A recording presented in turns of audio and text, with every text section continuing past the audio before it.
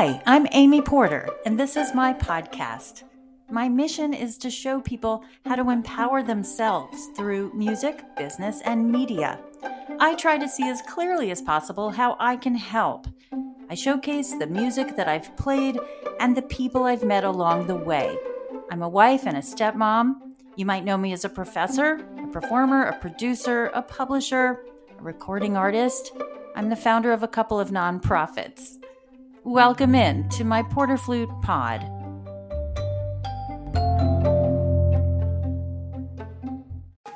Welcome to Porter Flute Pod. It's Season 4, Episode 5, and we're hosting my very first chamber music partner, Tomas George Caracas Garcia, Tom Garcia. He's an ethnomusicologist, musicologist, guitarist, lutenist, and professor of ethnomusicology and Latin American studies at Miami University in Ohio. With us in the pod, asking questions in the interview, is Alan J. Tomasetti, and checking our vibe is Justine Sedke. For years, Tom has been a colleague and a coach for my interpretation of Latin American music. Here, you're hearing my performance from 2020's recital that included Piazzolla's tangos. Of course, I coached them with Tom. Thanks for being in Porter Flute Pod. We're so happy you're here.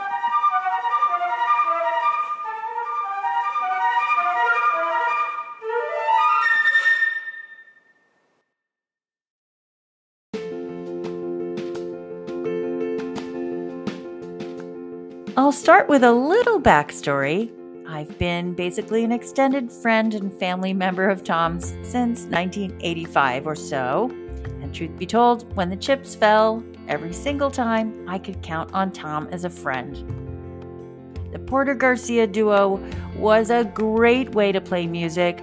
I'm so grateful for Tom as a chamber music partner. You'll hear us talk about starting our chamber duo before it was a thing. You'll hear about his thoughts on Villa-Lobos since he was held as a baby in the composer's arms. And you'll hear why musicology and knowledge is so important to your music making. Tom Garcia, welcome to Porter Flute Pod. You're my family member. Well, I am your godfather, so don't forget that. That's right. We met at Juilliard. I was 17. You played the tuba, and I bet a lot of people are seeing us with you with a guitar in your hand. So let's start from the beginning about where we met and why you're here still, in my life today. You grew up at West Point, and you were playing the tuba, and you got into Juilliard. What was that like? Well, yeah, I started tuba. I was always a guitarist, but I started tuba when I was in high school. It turned out I was pretty good at it. And went to Northwestern for a couple of years, transferred to Juilliard. If I was going to go somewhere, I had to go to the best. And Juilliard was, and I think still is, at least one of the best. And I thought that if I couldn't make it into Juilliard, I would not be doing music. So I got in, and I got a lot of money. So I was going there as a tuba player. But I always played guitar, but I had problems with my hands from playing too much soccer and lacrosse. And I couldn't play full time. So I figured tuba would be the way that I'd be a musician. And I was pretty good at it. Amy and I played in a couple of orchestras together when I was a tuba player, way, way back.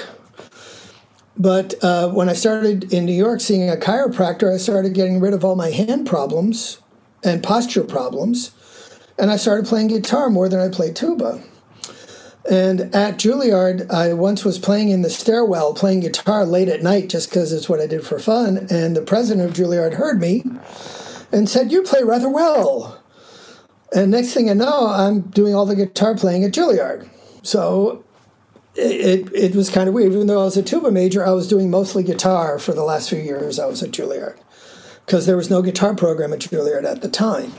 So it worked out really well because anytime anybody needed a guitar or lute or mandolin or banjo at Juilliard, I was the first call. And it worked out pretty well for me. So I got pretty good at it pretty quickly because I was able to do it because I didn't have pain.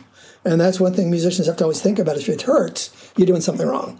So that led me to full-time guitar, and eventually it led me to full-time guitar with Amy Porter in the Porter Garcia duo.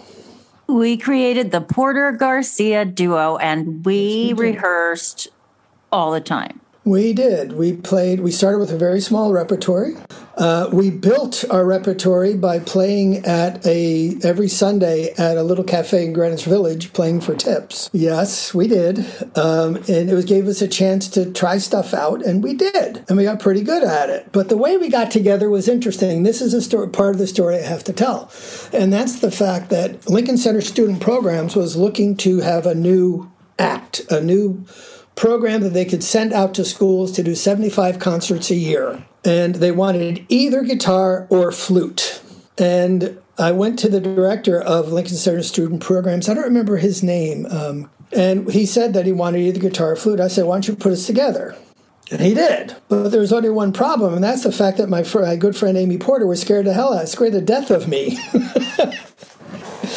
Do you remember this? I was a little intimidated. Okay, I'll take that. Amy was intimidated. I was kind of a big personality and a tuba player, and tuba players tend to be big personalities and a little bit aggressive. And Amy was like, and they put us together. She's like, oh my God.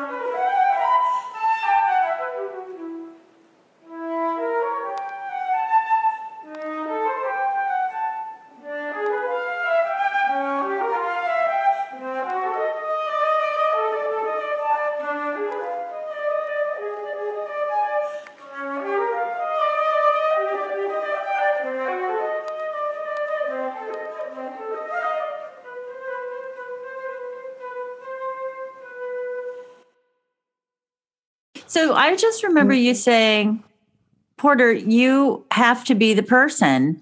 You have to be that person that helps me get back the guitar because you loved the guitar. So we did these gigs, and I remember sometimes we were sent to the last stop on the E train in Queens. Oh, boy. We were sent to all over the place. I'd wear, a dress on the subway and then walk in my little, kitten heels. And we'd play at 8:30 in the morning in somewhere in New York. 75 concerts a year. And we did this for, 3 or 4 years. And it paid a little bit. It paid okay, but we got really good at that program. We sure did. The Beatles earned what they did because they played 292 times at the Cavern Club. I mean, come on. Exactly. Your repetition is very important, and we started gigging pretty frequently. You want to hear my favorite experience of that? See if you remember this. We did a gig in Brooklyn, and actually it was way out in Brooklyn. They rented us a car. I picked up Amy. We went out to Brooklyn. We did 2 gigs back to back. We did like 8 and then 9, and it was at a school that was pretty rough. I mean, my memory has chicken wire separating us from the high school kids. But it was a really rough school, and we did the gig, and we are coming back, and Amy is exhausted and sort of snoozing in the passenger seat, and I'm driving across the Brooklyn Bridge, and we get stuck in traffic. And I turn on the radio. We're stuck for an hour, and I turn on the radio, and You Can Call Me Al by Paul Simon comes on. And next thing I know, all the cars around us are listening to You Can Call Me Al. The next thing I remembered, the next thing I knew, was that everybody opened their doors and got out onto the Brooklyn Bridge and started dancing at 9 in the morning to You Can Call Me Al by Paul Simon from Graceland. You remember this? I remember that. We were laughing our butts off. Laughing our butts off. It was funny as hell. That was my favorite, not my playing experience, but that was my favorite memory from us going out and doing all these school concerts with Lincoln Center student programs. And we did those a lot. We did some interesting ones all over the city. We played in Westchester County. I think we went to Connecticut and Jersey. I mean, anywhere within 50 miles of New York, we went and we played. And we did a lot, and we got pretty good at it. So we decided there was a competition called Artists International, and we decided to, as sort of on a whim, we decided to take this audition. We didn't think we could win, but we said, what the hell, we need to try. So I bet Amy we would. She said, Amy's like, no, we'll never do it. Never said, I think we can. So we made a bet. And the bet was that if I win, Amy had to buy me an orange flesh honeydew melon, which was a brand new thing that no one had ever seen and was really expensive.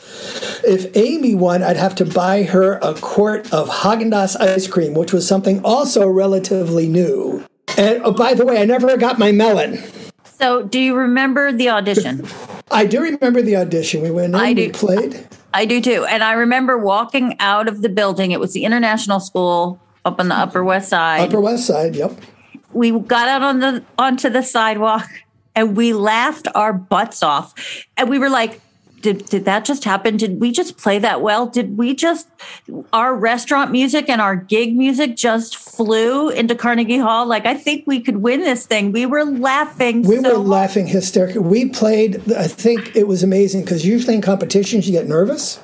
Oh, we weren't nervous. Well, not at all. We were just like, we're going to nail this as best we can. And we did. I think it's probably the best we ever played to that moment. And we were out going, did we just do, it was like an out-of-body experience times 2. It really was.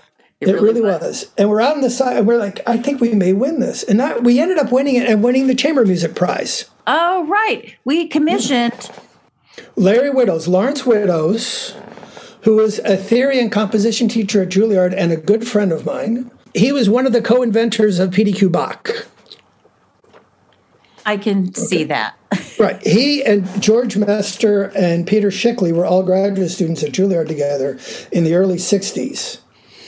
And they invented PDQ Bach, and then Peter Schickley sort of bought them out.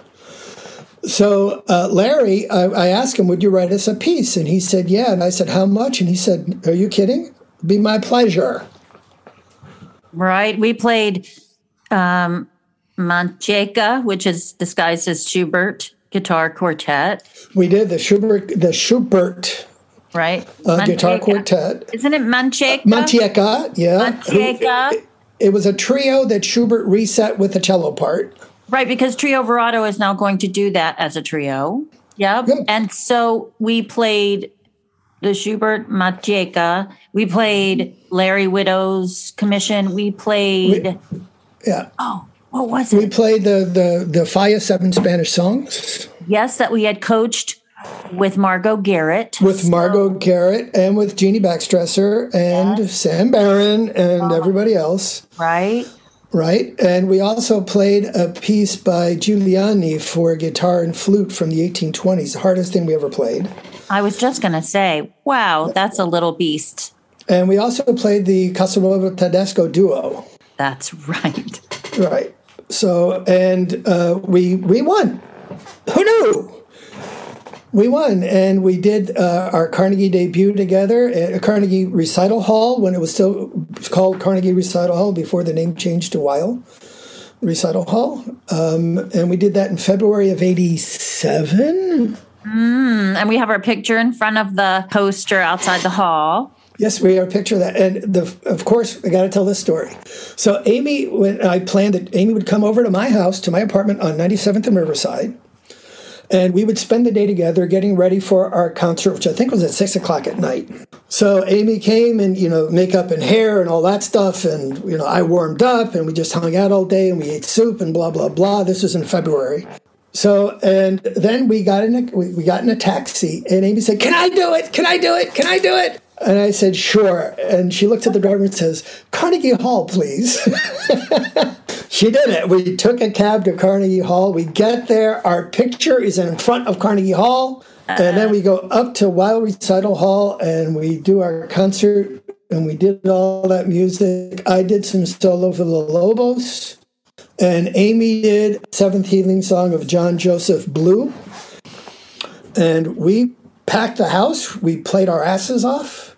We had, people sent us flowers. I mean, it was old school. We had, dozens of roses in the green room, and it was just a sort of interesting evening. We got reviewed in the New York Times, and the review said we were interesting young musicians, and unfortunately didn't have a lot of repertory, because back then there wasn't. But we were interesting young musicians, and we played well, and we did. I mean, it was a gig. It was an interesting evening, for sure. Followed by a reception at my brother's apartments in Soho. And your brother was very gracious to host my family from all over. It was just so fun. What a great night that was. Both my brothers lived in the same brownstone. There was a three apartment brownstone, and they opened up both apartments for us. Catered by Balducci's. We had all kinds of crazy people there, including Larry Widow and his wife, who is also known as Chevy Chase's mother. That's right. So, and that led to one of our craziest gigs we ever did.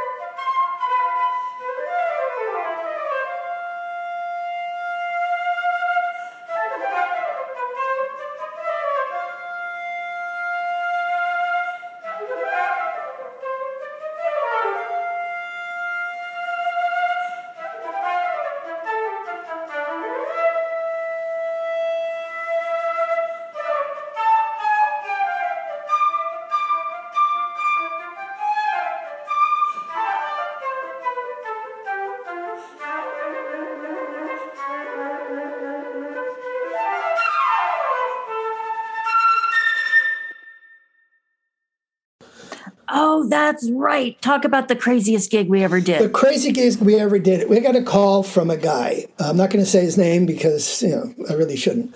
But he was a friend of Ned Chase, who was Chevy's brother. And he said, listen, when I was a kid, I heard these guitar and flute playing on the beach in Cannes, France, playing for an old gentleman who was just sitting on the beach and he wanted live music. That gentleman was Pablo Casals. Okay, so he said for his 40th birthday party, he wanted guitar and flute on the beach in the Hamptons out on Long Island. Okay, so he hired me and Amy for 2 weekends. It was the craziest thing because if it was rained out Saturday and Sunday, he wanted us the following weekend. And we said, okay, he rented us a car. We go out to the Hamptons, and we're playing on the beach with mimes and all kinds of crazy people dancing around behind us as we played. And we got paid a lot of money because we played one day, but he paid us for 4. He rented us a car for a week. And it was the craziest gig. And there were all these, rich Wall Street type people who ended up hiring us to do other gigs. So I refused to take my flute out onto the beach. I mean, you're paying me to do that. And I remember that specifically, like if a grain of sand gets in the pad or scratches the gold, like I was really, I didn't get the flute out until I got onto the beach, took it out, really didn't move around a lot. And I remember the dancer coming by thinking, don't spray me with sand. I was just really kind of hyper aware at that gig, but it really was just, wow. I felt part of a tableau. It was a full show. It wasn't just us. It was this crazy party. And it was the best pay we ever got because he paid us for 4 days. It's true. It's true. Yeah. It was an interesting time. It really was.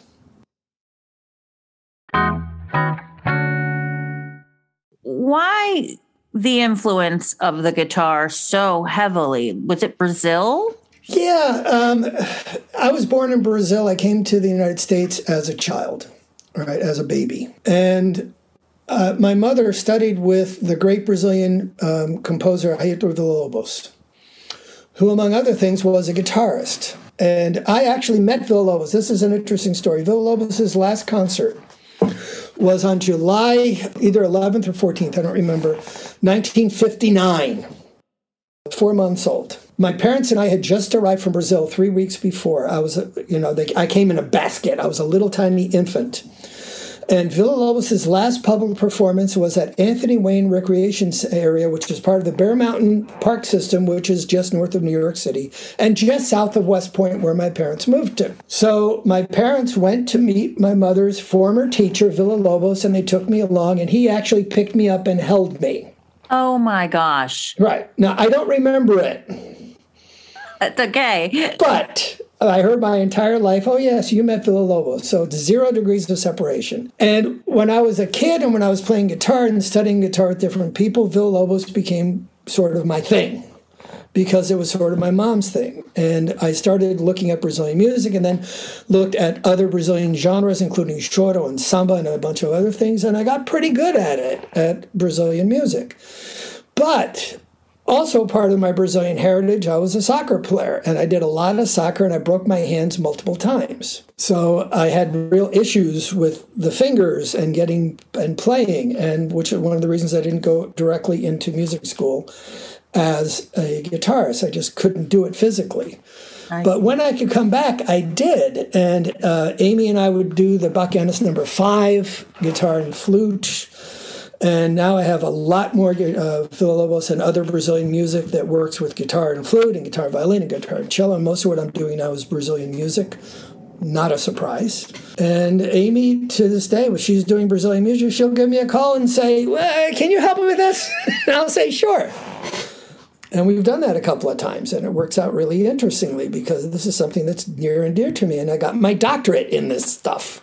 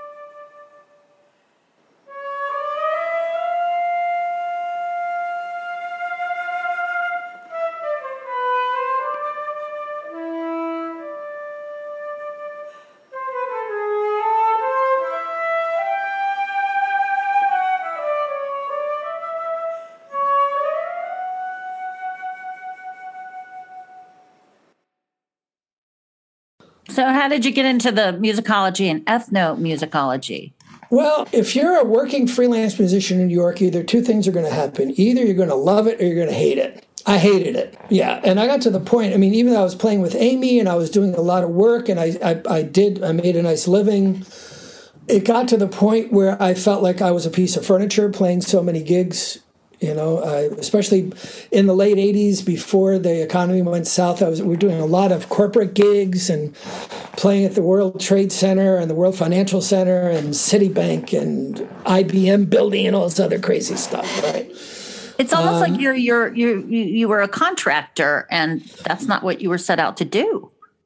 I was doing a lot of contract for us, for me, and for other people. And I got tired of it. I really did. And I decided I wanted to get out of it between you and me and other people. I did about 75 concerts. And I probably played, 250, 300 gigs. I couldn't stand it. I hated it. I made a lot of money. I started flying. I bought a partnership in an airplane. Remember that? You started flying. I started flying. Yeah. And I was very frustrated because all I was doing was playing. And when you're freelance, you don't say no. You don't take vacations. At one point, I wore a suit 7 days a week for like 5-6 months. It wasn't for me. So I decided to go back to school, and I went and got a master's in musicology. and a PhD in historical performance practice with an emphasis in ethnomusicology. It allowed me to do something that I really want to do, and that is make a living teaching, which I'm really good at. It's something that I've always been good at, and this is something that always interested me. But it also lets me keep doing what I love to do, which is play. And now I do 15, 20 concerts a year. I love it. I enjoy every single one. I mean, COVID has been a real bummer because we can't go out and play the way we have. In fact, the day that I flew back I was in Portugal on sabbatical when COVID hit. I was supposed to fly that day to Armenia to play a concerto with the State Symphony. Oh, my. Yeah, and I had to come back. And now we're supposed to go this May to play with them, but with the stuff that's going on in Ukraine, we're not going to Armenia. Ain't going to happen. Yeah, I'm playing in Portugal a lot. I'm playing in Brazil a lot. I'm doing a tour in São Paulo, Brazil in September. I'm doing a tour in October in the northeast of Brazil. I'm playing. I'm not playing full time. I love everything I do. All the music that I play is in some way related to my research because what I'm interested in is the connections. How things are connected. How do we get from the polka, tango, from the polka to the choro? How do we get from the polka to música norteña in Mexico? These are all things blending European and African and indigenous and other influences into something that's really interesting. That's what I find interesting. That's what I like to play. I write books. I'm in the middle of a book now. I'm editing a handbook on Brazilian popular and folk music. I just did a textbook on global popular music, which is all about connections. My book on Brazilian music on choro is one of the standards for the literature because that's what I do. And Amy and I have played choros before. I hope we get to play choros again. I love to perform. I hated making my living at it. And now I have the luxury of teaching at a university, a very good university, Miami University, where I teach ethnomusicology and musicology. And I built a guitar program that I don't teach in. One of my good friends and colleagues teaches guitar, but I got the program approved. I'm very heavily invested in Portuguese music. I'm affiliated with a university in Portugal as well. And why? Because I'm looking at connections. And I can do this, and I can play as much as I want, and I'm playing really cool stuff. When you say connections, can you define that? Because we're looking at what ethnomusicology and musicology in general can offer the musicians. So you're talking about connections historically to the pieces we're playing, to the composer? Yeah, well, think about this. There was an old TV show about 20, 25 years ago on the History Channel that was called Connections, where this British historian, whose name was Paul Burke, would every show say something really cool, like, because Marie Antoinette had chopped off, I'll have the microwave oven. And you go, what? What? And what he would do in the show is show how Marie Antoinette's head being chopped off led to this, and this was connected to this, and this was connected to this, and this ended up being connected to this. And he shows, I just made those two examples up, but what he showed was how you could get something really extremely separate and show how they are connected. It had a profound impact on the way I look at music and the way I look at a lot of different things. So, for example, Latin American music, there are all these different genres that combine African influences and European influences in different ways that all developed around 1870. The tango, the rumba, música norteña, choro in Brazil, machixe in Brazil, the rumba in Cuba. All these things developed at around the same time, and they're all in some ways closely related. They are connected in that they take European dances like the polka and the chotis and the waltz and put into them African and colonial and in some cases indigenous influences to come up with something that is very unique. An example of this in the United States is ragtime, which is essentially a polka on steroids. Right, so polka and choro are connected, and polka and rumba, and polka and música norteña, and music and polka. All these things are connected in the Americas because of the large number of slaves who were brought from Africa and different migrations, all the Germans migrating, bringing the accordion and bringing the bass and the tuba, right? And all these Germans going to Argentina as well and to Brazil. All these things ended up developing different musics in different ways, which I find fascinating. And what I'm interested in is how do you play this? How do you play it historically accurately? How do you play it in the spirit of the music, the way it was done, performance practice? So I'm looking how to connect these different things. And I've gotten into really extreme, in fact, even applied ethnomusicology, in that I'm so interested in this music that I'm actually building instruments that were originally used for this music. I'm turning myself into a luthier because in order to understand the music, I need to understand the instruments, and many of these instruments are extinct. So I'm building, for example, a viola tuero, which is a Portuguese instrument. I built two. I'm part of a research group. They're trying to revive the instrument. This instrument led to different folk instruments in Brazil, which developed a little bit differently, but you can still see the roots. You can see the connections. So one of the next instruments I'm going to build is a Brazilian folk guitar called the viola caipira. Also, the little guitar called the cavaquinho has the same roots as the ukulele. Incidentally, the ukulele is a Portuguese instrument. It's not Hawaiian. So I'm one of those, which very much related to an instrument from the island of Madeira, which was called the machechi. So I'm going to build one of each in order to understand the differences, in order to understand how they developed, how they evolved, and to use them in performance. I'm actually planning a concert in the fall where I'm going to have 9 instruments on stage, all of which I built, all playing different kinds of music. That's fantastic. Yeah, I mean, it's a different approach. But in order for me to understand the music, I had to understand the instrument.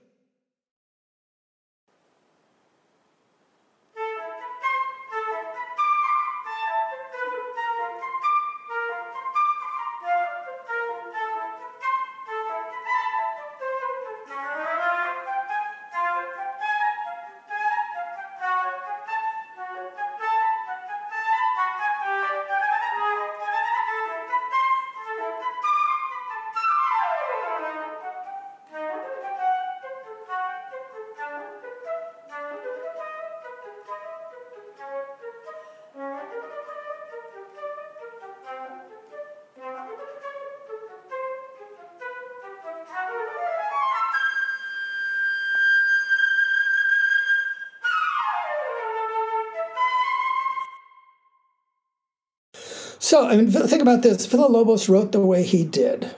And he wrote some of the most important guitar music. I'm actually publishing a new book on Villa-Lobos is coming out next year on Villa-Lobos in Europe, and I have a chapter on Villa-Lobos in Segovia, the guitarist. And the argument I make in this chapter is that Villa-Lobos produced some of the most important music for the solo guitar and chamber music with guitar as well, including the sextet, the great piece, which I've done here and in Brazil. He wrote a lot of other things that work extremely well for guitar and flute, including a piece called Distribution of the Flowers. But all these things were on a guitar that isn't the modern classical guitar, this big monster, this big behemoth that we all play now that makes a lot of noise.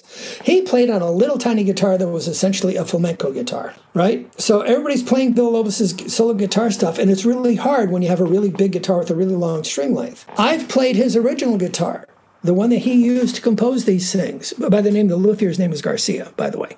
Oh, my God. Yeah, coincidence. But it's a little tiny guitar. It's a little flamenco guitar, essentially. Instead of being 67 centimeters in string length, it's 64.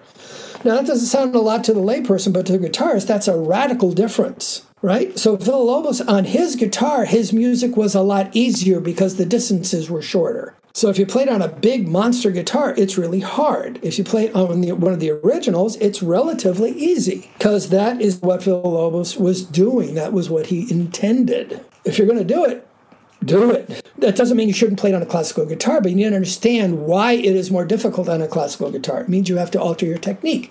It means you have to shed a lot more because it gets much more complicated. It's like switching from a regular flute, I'm guessing, to an alto flute. It's the same basic beast, but there's a big difference in where your hands go. It's where your hands go and where your ear goes as well, and where your embouchure and everything else. Yeah. But it's not. They're closely related, but they're not exactly the same. No. I'm not saying you should only play on a small guitar, but that's the way Villa-Lobos composed them, and now I understand the music better. And when I coach graduate students in master classes on these pieces, I say realize that this is extremely difficult. So does it mean you have to change your hand position? Does it mean you have to change the way you're holding the instrument? It means you have to change angles. Think about the physics of the instrument. Think about the ergonomics of the instrument. It's got to be about affordance, the notion that something has to be comfortable in the hand in order for it to work well. And that's something that I'm very, very convinced we should be doing. As to Villa-Lobos, yeah, he's everywhere now. Yeah, okay, fine. But consider one thing. Most of the editions have errors in them. I only perform from manuscripts with Villa-Lobos. That's why I call you. Yeah. No, but there's all kinds of errors all the time. So and one of the things that's going on now is a lot of people are working to try to fix that. And I'm working with the Villa-Lobos Museum. There's a new English language catalog of the Villa-Lobos Museum coming out that will let you get access to a lot more information on Villa-Lobos. I know this because I edited it. Wow. Yeah, and it should be coming out in the next few months.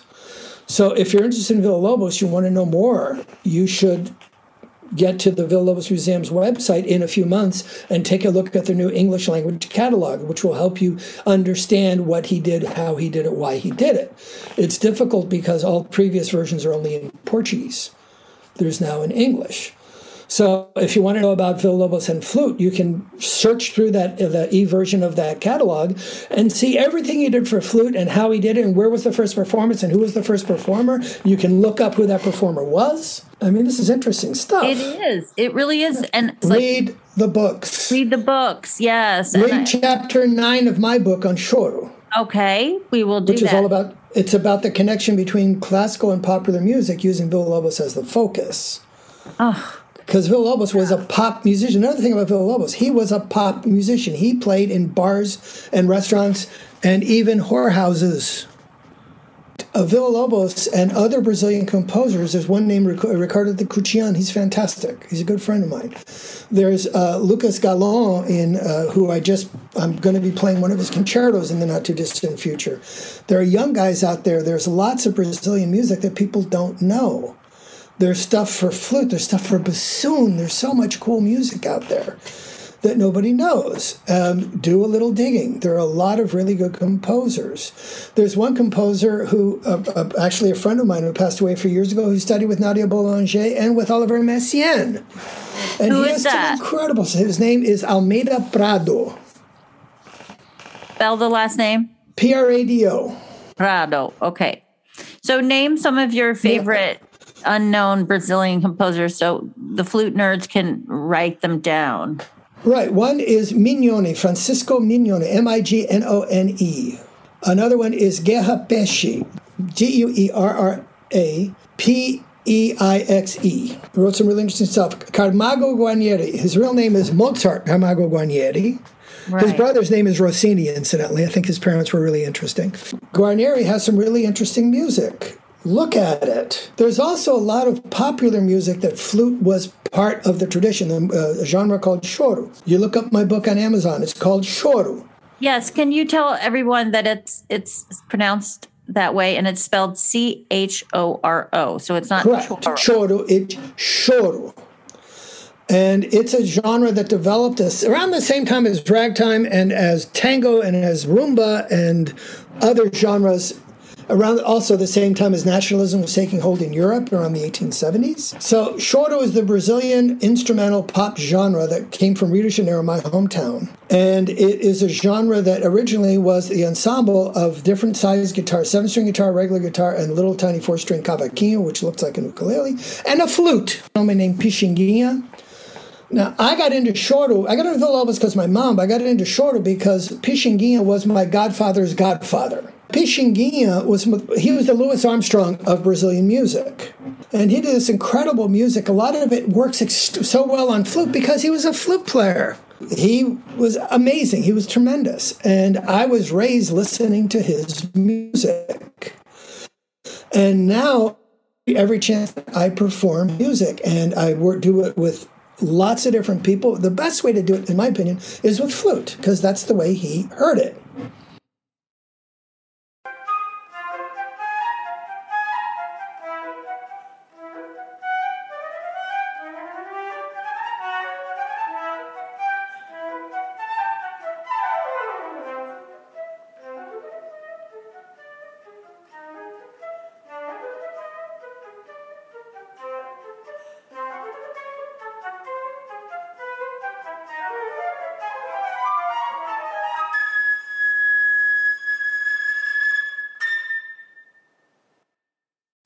It's giving us some great programming ideas beyond just cultural representation.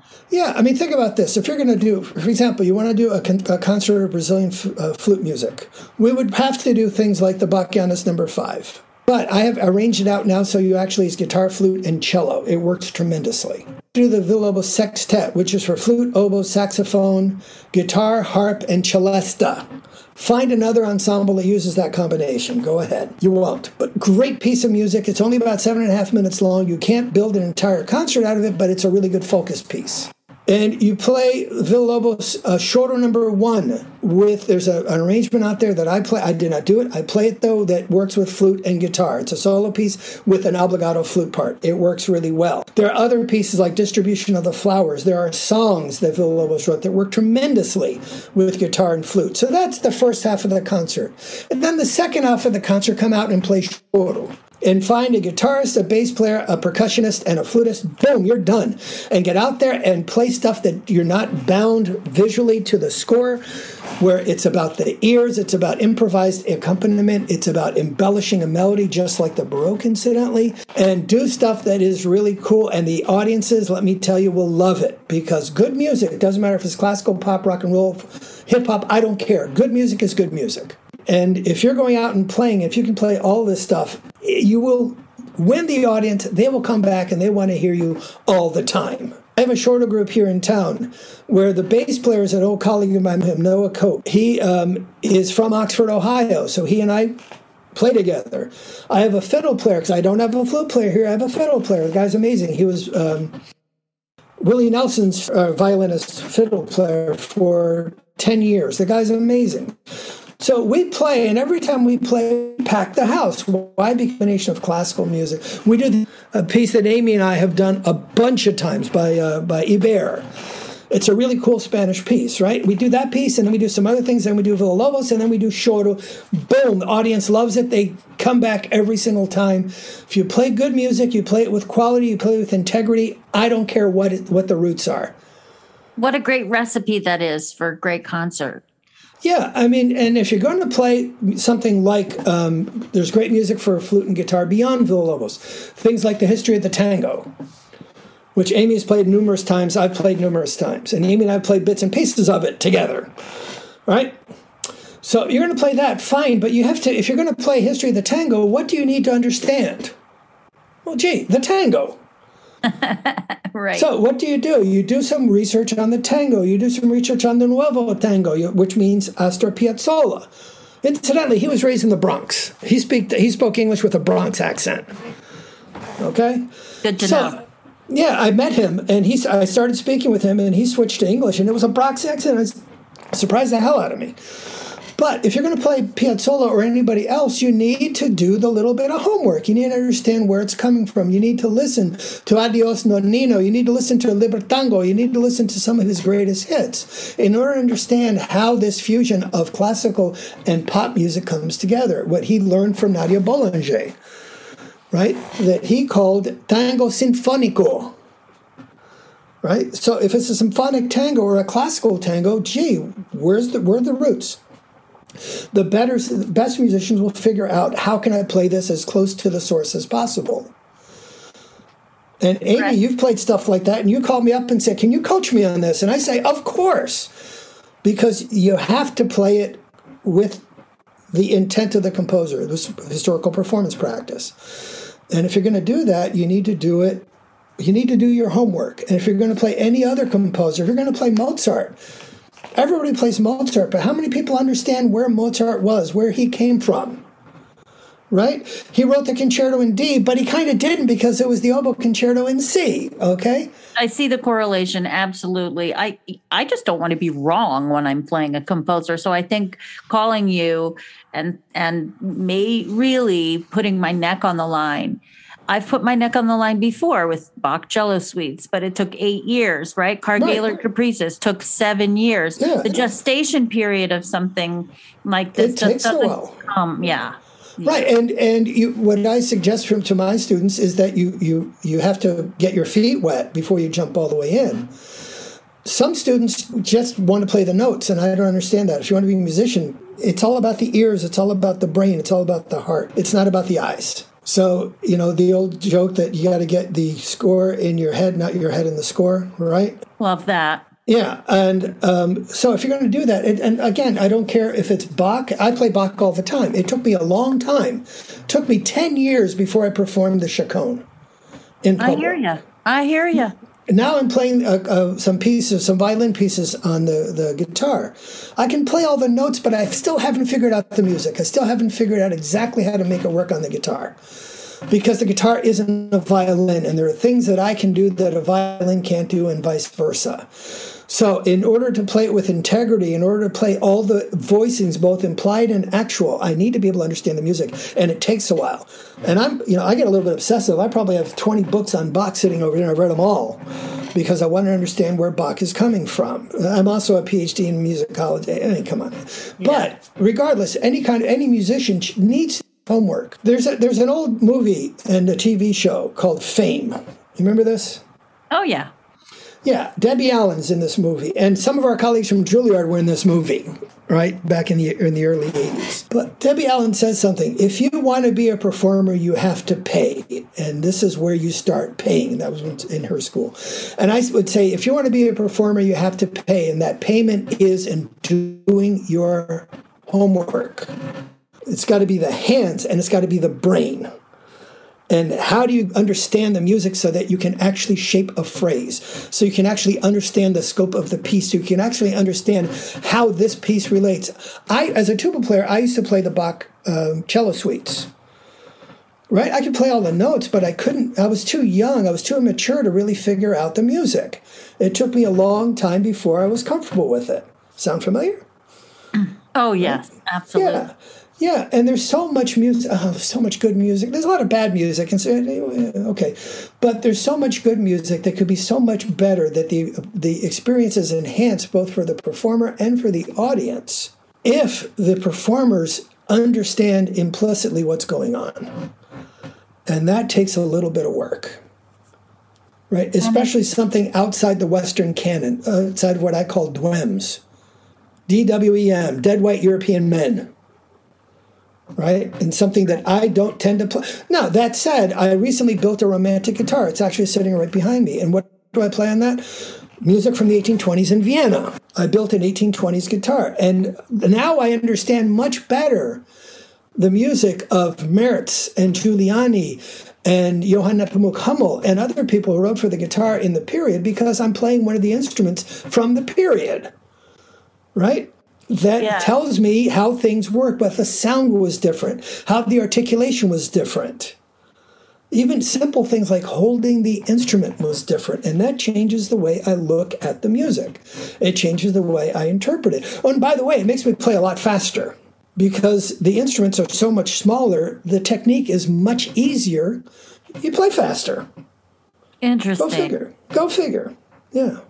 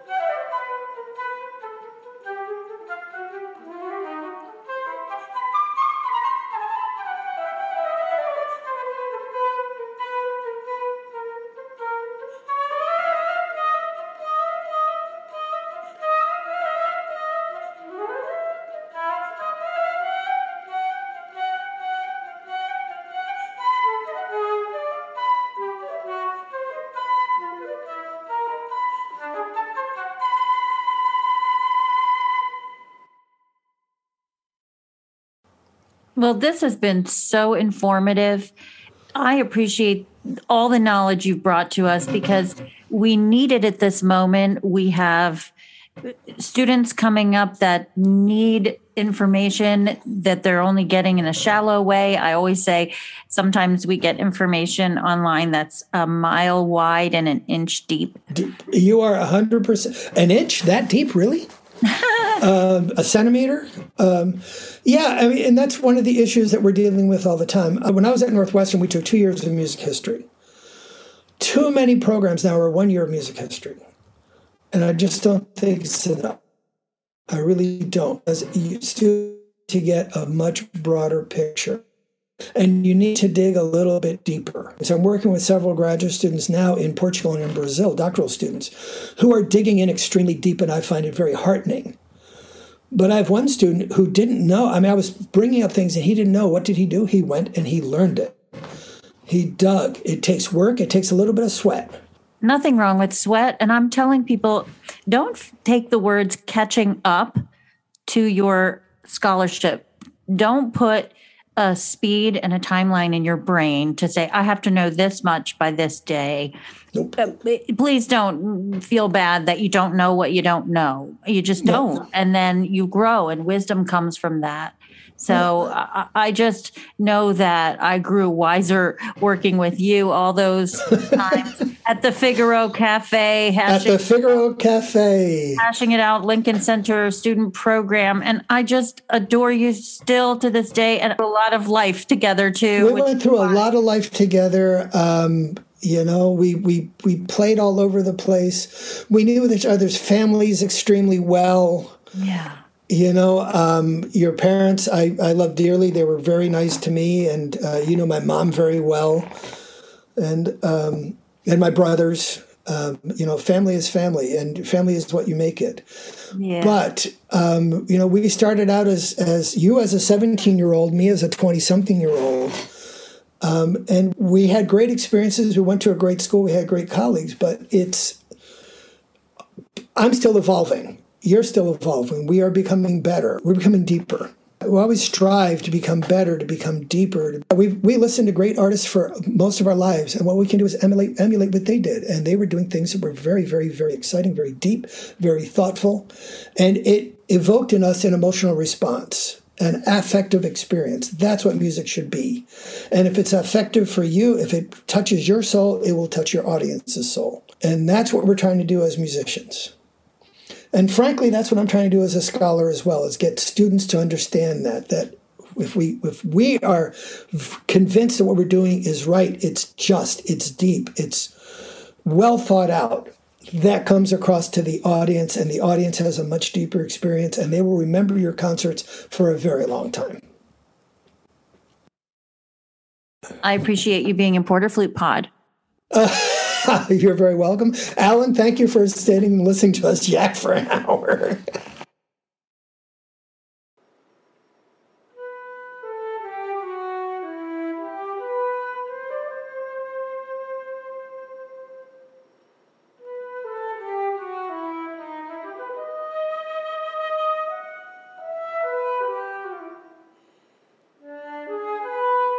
This was so heartwarming for me.